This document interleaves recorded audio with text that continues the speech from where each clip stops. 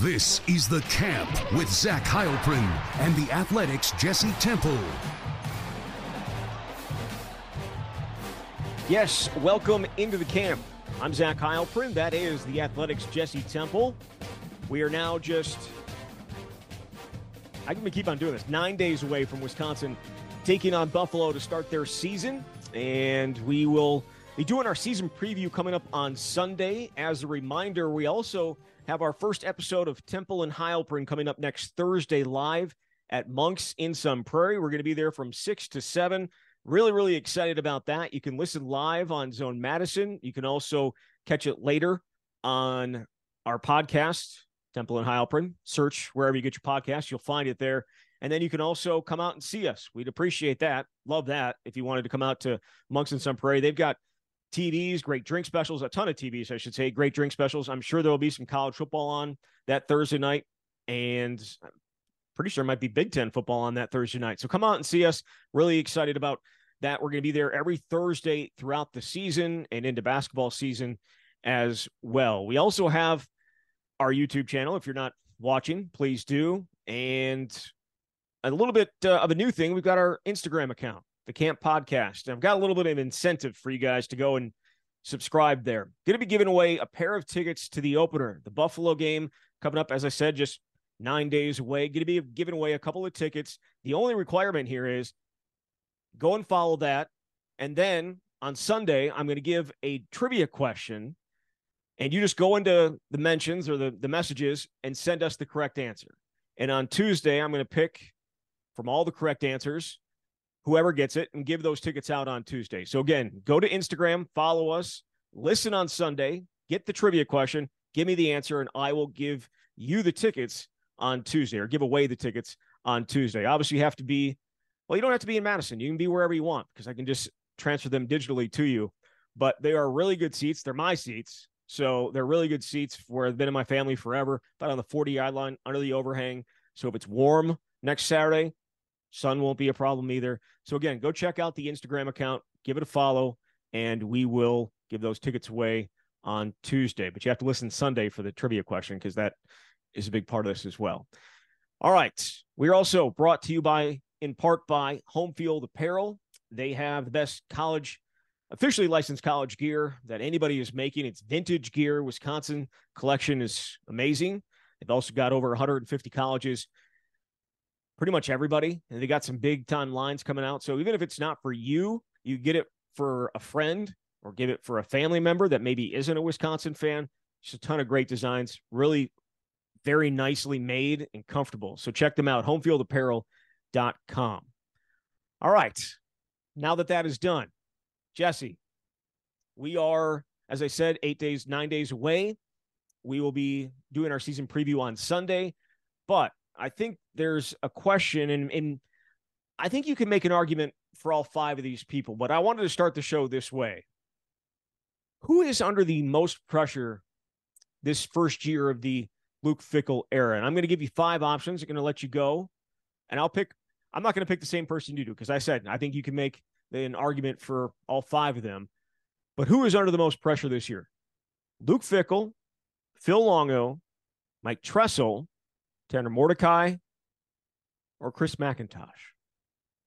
My initial reaction is to say Phil Longo, and I think part of it is a process of elimination. The first person that I would eliminate there is Tanner Mordecai, largely because if it doesn't work out, he's gone in 6 months. So what consequences does he have to face other than he's not an NFL quarterback if it doesn't work out? It's this year, though. I'm saying it's right. This year. Who's under most pressure this year? He's eliminating Tanner Mordecai is saying he came to Wisconsin just to throw away his senior year, which is completely not true. He came to impress NFL scouts. He is also the savior. He's the best quarterback since Russell Wilson, which obviously the last guy was supposed to be that, and it didn't go great for him, and he was under a ton of pressure every single week. And he's the leader of this brand new offense. He's the one that has to make it go. I think there's a ton of pressure on Tanner Mordecai. So again, as I said, I can make an argument for all five. Well, there's pressure on all five, which is why you're including them on the list. I guess my first thought is thinking about, what this means for the long term, it's hard for me just to think about this single season. But Longo is my answer because it's such a drastic departure from what Wisconsin has done for 30 plus years. And there is a ton of excitement, more excitement than I can ever remember covering this team because of the personnel that the Badgers were able to bring in. A large reason was because of the offense that Longo ran. He's had success everywhere he's been, but this is, at least to me, feels like a little bit different animal coming to the Big Ten and seeing whether this is going to work with a group that is not accustomed to running this. So I feel I'm inclined to go with Longo, because if it doesn't work, I mean, people are going to probably point the finger in that direction since he's the one calling the plays. On the other hand, it's not like the offense was setting the world on fire the last 3 years. So I would say that the bar is a little lower than if you were coming in after 2019 or some of those other years when there was a ton of success. This is a program that is kind of now starved for success after having 3 straight years where they weren't very good. I would agree with that, but I would also say that's why expectations are so high and why the pressure is ratcheted up on him as well, because people are expecting this to be 2011 Wisconsin. They're expecting, right. I shouldn't say everybody. I think there are realistic expectations, and we'll, the over-unders that will be a part of our season preview is going to be kind of difficult for me to put together, just because I think that there are a lot of people that are thinking it's going to be 45 a game, and maybe more realistic, it's going to be mid-30s a game, which again would be a huge improvement over what they have done these last 3 years. But yeah, the pressure's on him significantly. He is going, and this is more of a Luke Fickell under pressure and Chris McIntosh under pressure, but they're going away from what Wisconsin had been, and it hadn't been overly successful the last 3 years, but it was still what everybody had known for the last 30 years.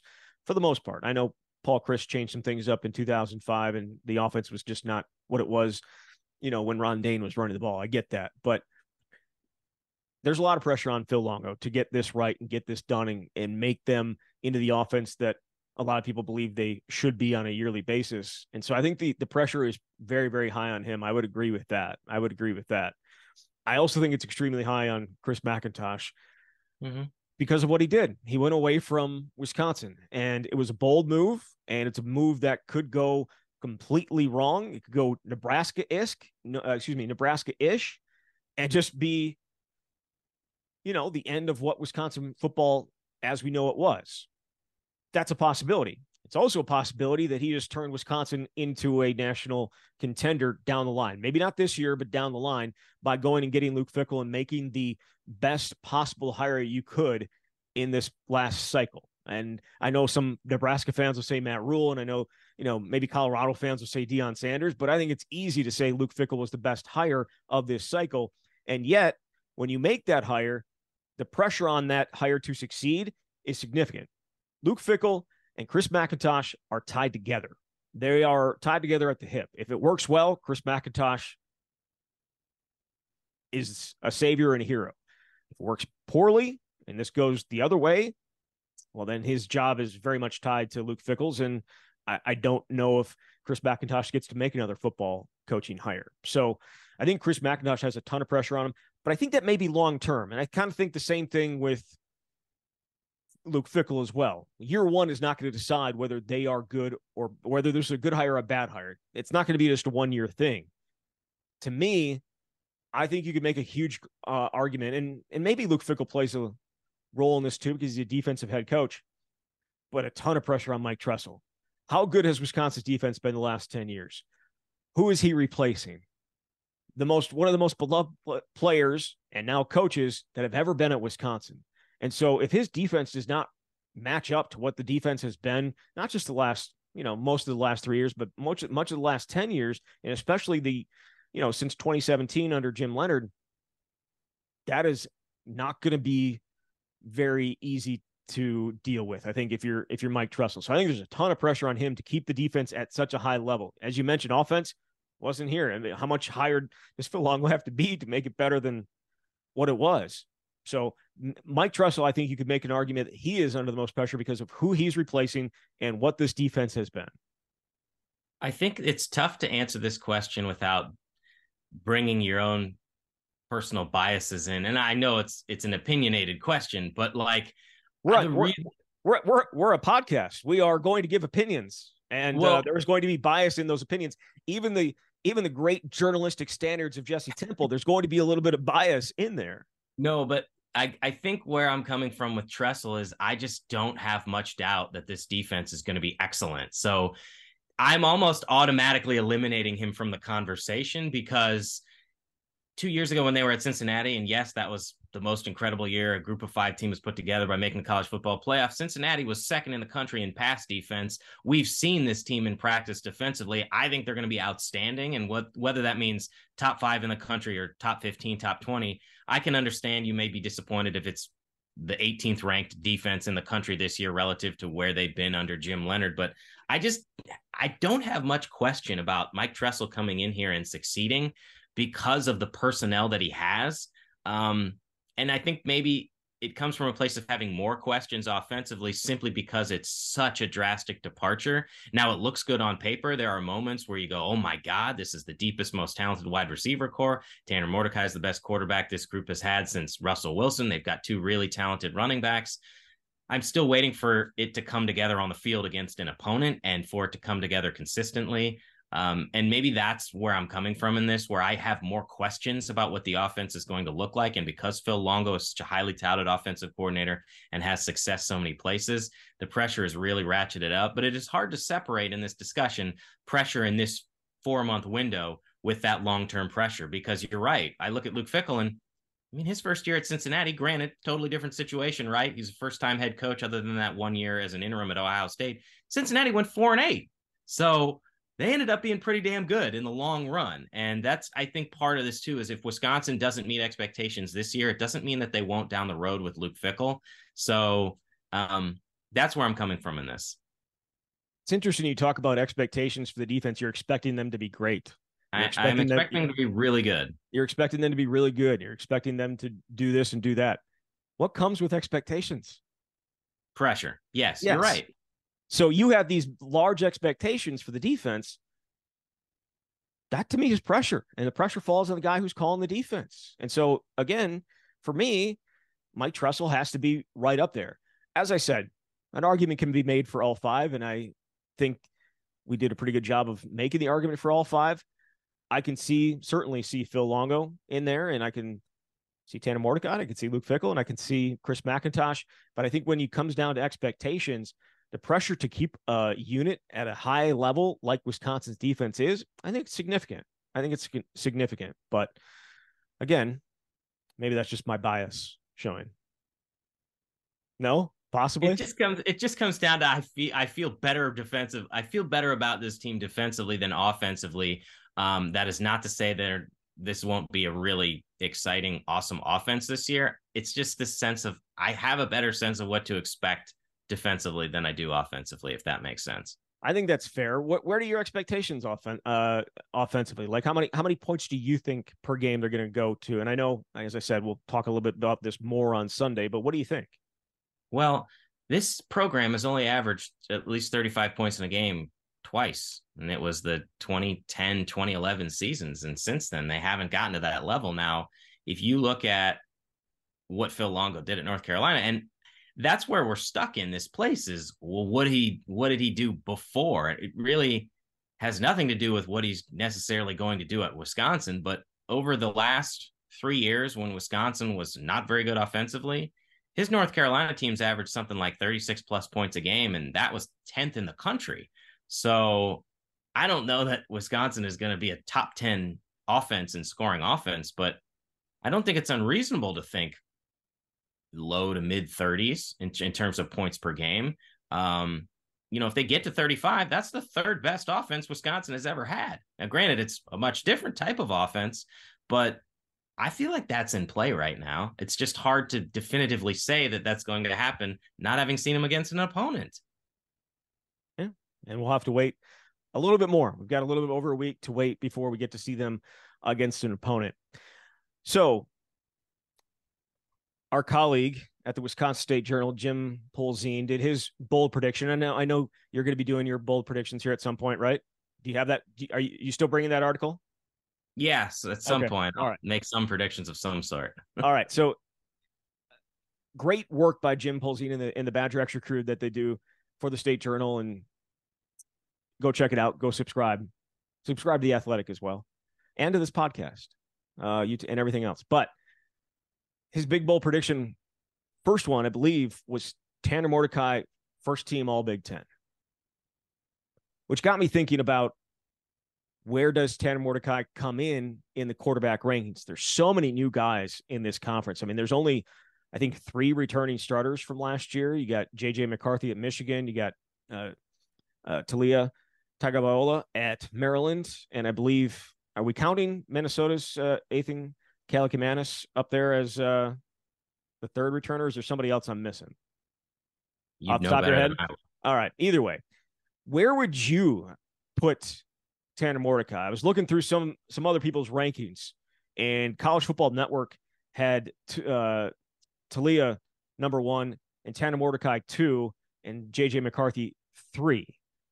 And obviously you have all these other transfers, right? You have Jeff Sims at Nebraska. You have the Hudson Card at Purdue, guy down at Illinois, and Cade McNamara obviously at Iowa. Where would you put Tanner Mordecai, just off the top of your head?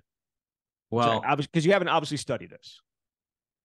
Pretty high. The Athletic has its top 100 transfers that ran on Thursday out of the 1,500 plus transfers this offseason, and they had Mordecai at number 7 overall. So really, I think that says a lot about what people believe is possible for him.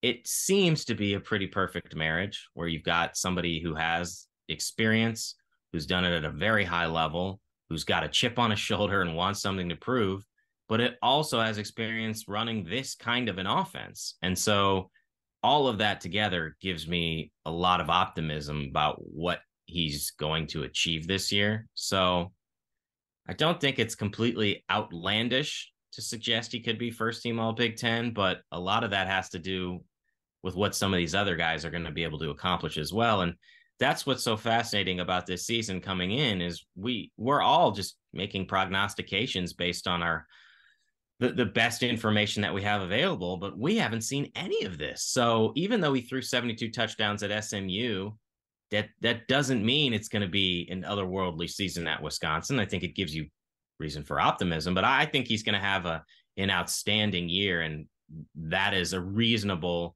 discussion coming into the season of whether he can be the best quarterback in the Big Ten. Yeah, I think as we get further into this, we're going to look at Ohio State and whoever wins that job, whether it's Kyle McCord or Devin Brown, that's going to be probably a quarterback that's going to be at the top, because that's just what Ohio State does, right? That's just, they put together and put out really, really good quarterbacks. It's been that way for almost a decade now. So it's kind of hard to sit here and say that quarterback is not going to be near the top and not putting up ridiculous numbers. Drew Lohr at Penn State. Penn State's talent. I mean, there is an argument to be made that they could win the Big Ten East, right? And there are a lot of their hopes are on him.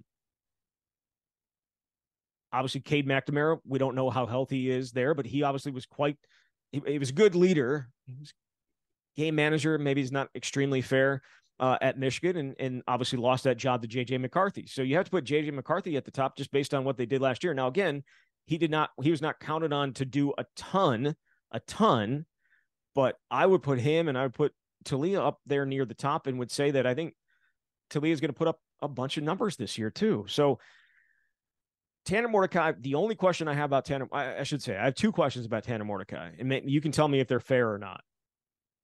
One, can he do it against high-level competition? Because the numbers, the splits between what he did against really bad competition, what he did against really good competition is rather stark and rather out there and hits you in the face. And then there is just the turnovers. Can he limit the turnovers? Because if you limit the turnovers, I think Wisconsin's going to move the ball pretty well, but can he just not make the poor mistakes, which again, that was part of some of those issues in those games. Those are my only 2 questions with Tanner Mordecai. I think he's going to put up a lot of numbers. I don't know that I personally think that he's got a real good chance of breaking Russell Wilson's record of yards, touchdowns, maybe, but yards. If he puts up that many yards, he's going to be probably in the conversation for one of the better quarterbacks in the Big Ten. So I think it's a fair conversation to have him up near there. But you think about how often it's happened at Wisconsin, not a ton. But again, this offense is significantly different. We've mentioned this before, but in the wins last season at SMU, Mordecai threw 23 touchdowns, 1 interception, and the losses 10 touchdowns, 9 interceptions. Now you go back and look at the splits of every quarterback ever, and does he play better in wins? Absolutely.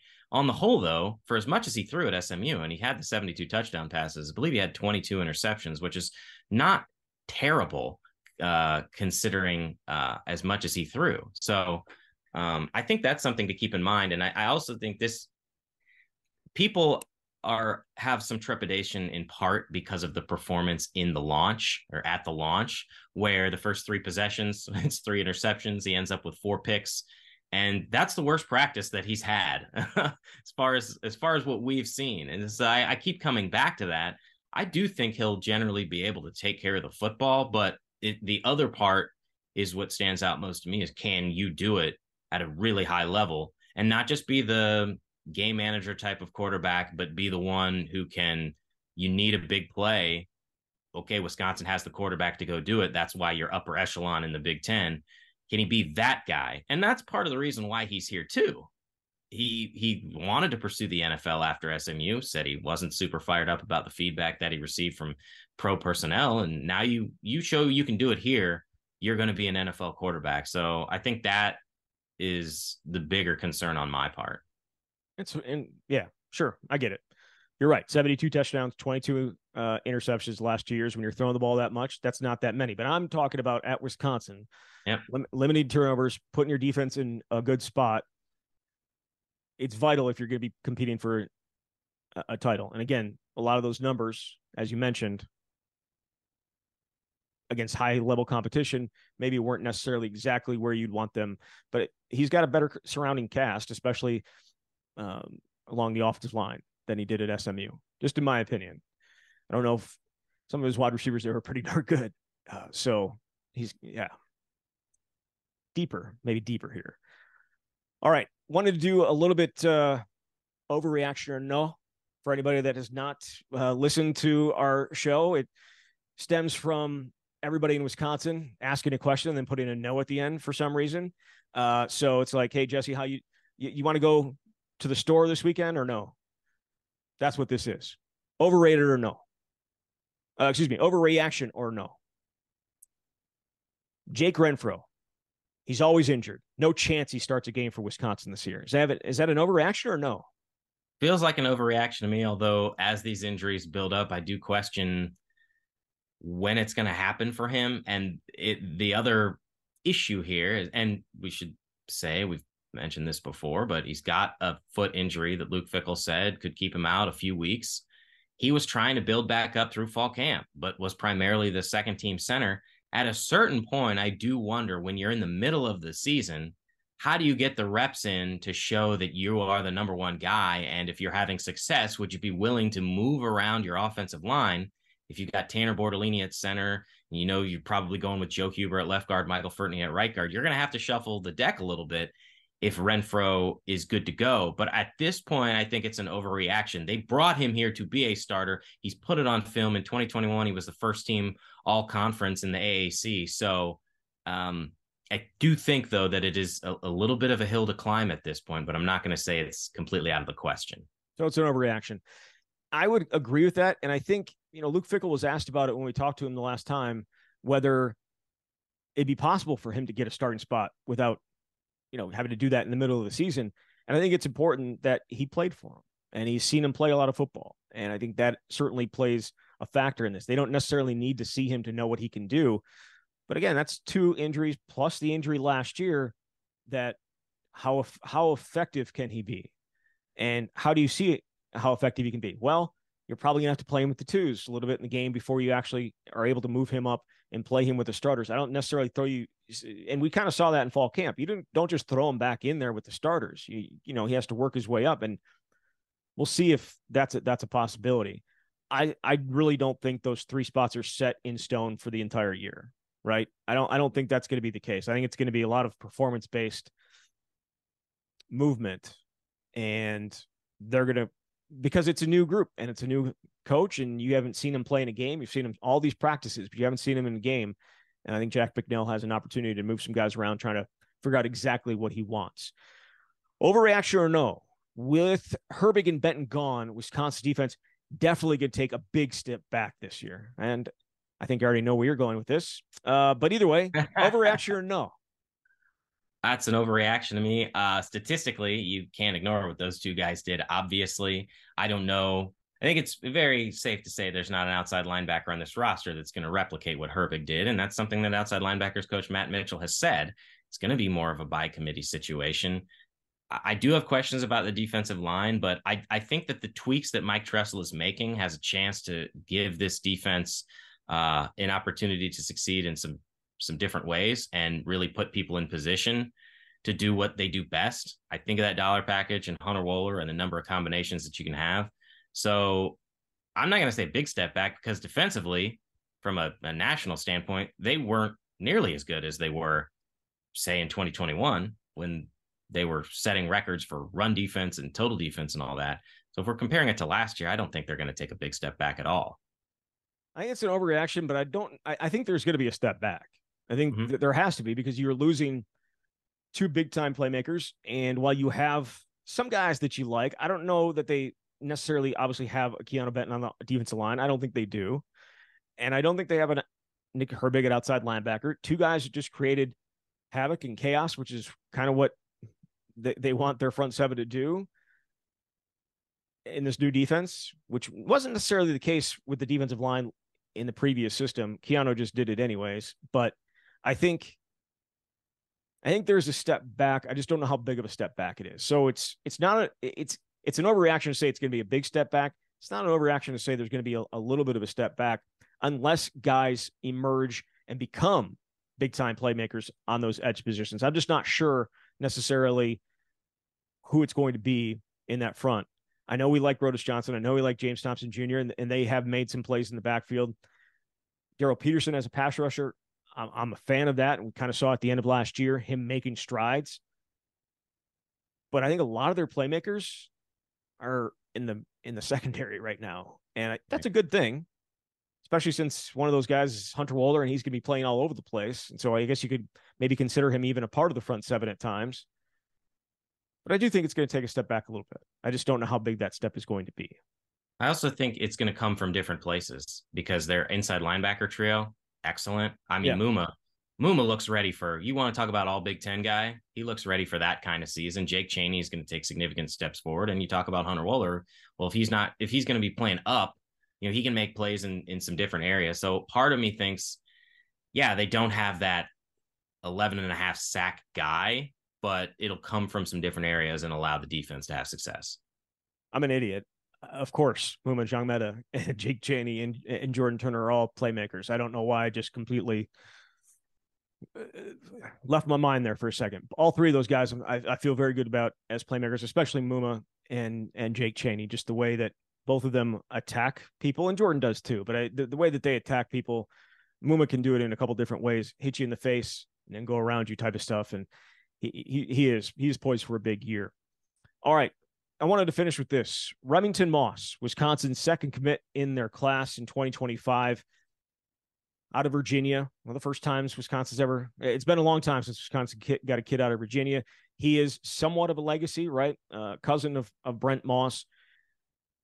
He tweeted the other day that he's got an offer from a future Big Ten team. USC has offered him. I know we've talked about this with guys being committed or not being committed. Would you consider Remington Moss committed in Luke Fickell's mind? Yes, because he has committed. But the thing is, the 2024 guys can't even sign until December. So with 2025, I think the door is always open, especially for somebody that far away. And I wrote a story last week about Colin Hitchler and his recruiting prowess, and he was the primary guy on Moss. But this is not a hotbed that for Wisconsin. He's the first guy out of high school from Virginia to commit to, and if he does sign, which is still a while away, to be from Virginia in the internet recruiting ranking era. The only other Virginia guy was TJ Renard, who Wisconsin found by way of Independence Community College in Kansas. So I think that's part of it. Is he committed? Yes. But what is commit? this Well, goes no, back to what does commitment mean at this point? I mean, you talked to Luke especially in Fickell. 2025. You talked to Luke Fickell. Yeah, yeah. I think he looks at it as if you're going to visit other schools, then you're not committed. Okay. It's one thing to tweet, all right, I got an offer. I mean, that you can celebrate that. And there are certain players, and it all depends on your personality. I've talked to numerous guys who, once they sign and I'm doing a story on them, talk about all the offers they got, but they didn't want to put that out there because they didn't want that kind of attention. They didn't want it to look in a negative fashion against Wisconsin.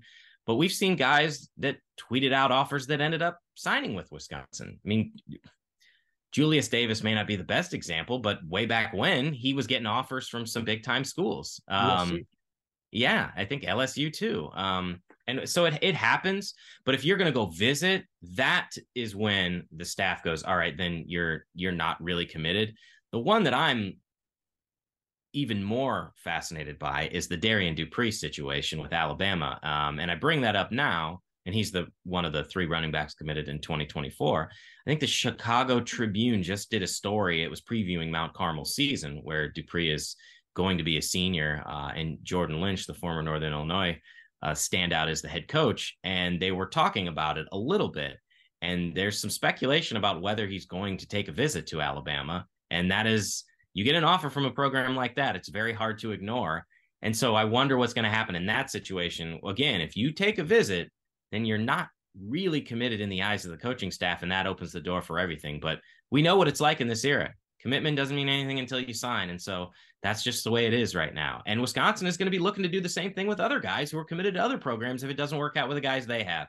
So it's part of college football now, and it's part of the evolution. It took 3 running backs for a reason, but Dupree was always the one at the top.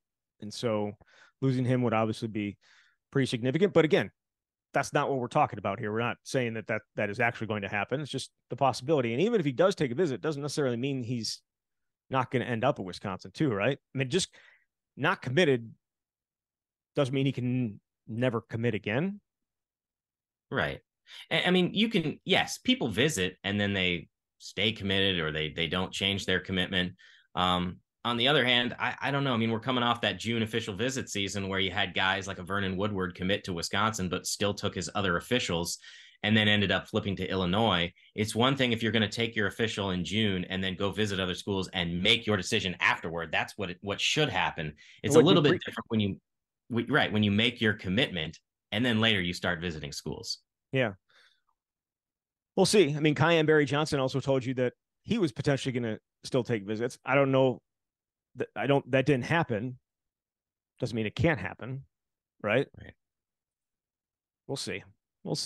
Recruiting always changing. All right. We'll be back on Sunday. We'll do our season preview. And then we've got obviously Tuesday. If you missed it from the top of the show, you just skipped all that. Tickets for the opener against Buffalo. Really good seats. About a 40-yard line under the overhang, about 50 rows up. We are giving those away on Tuesday's show. Got to listen to Sunday's show. I'm going to give you out the trivia question on Sunday. All you have to do is go and follow us on Instagram, and then give me the answer in messages on Instagram, and I'll pick a winner and give those tickets out on Tuesday. If I'm not explaining it very well, I'll explain it again Sunday. Jesse, thank you very much. Thanks, Zach. All right, there he is, Jesse Temple from The Athletic.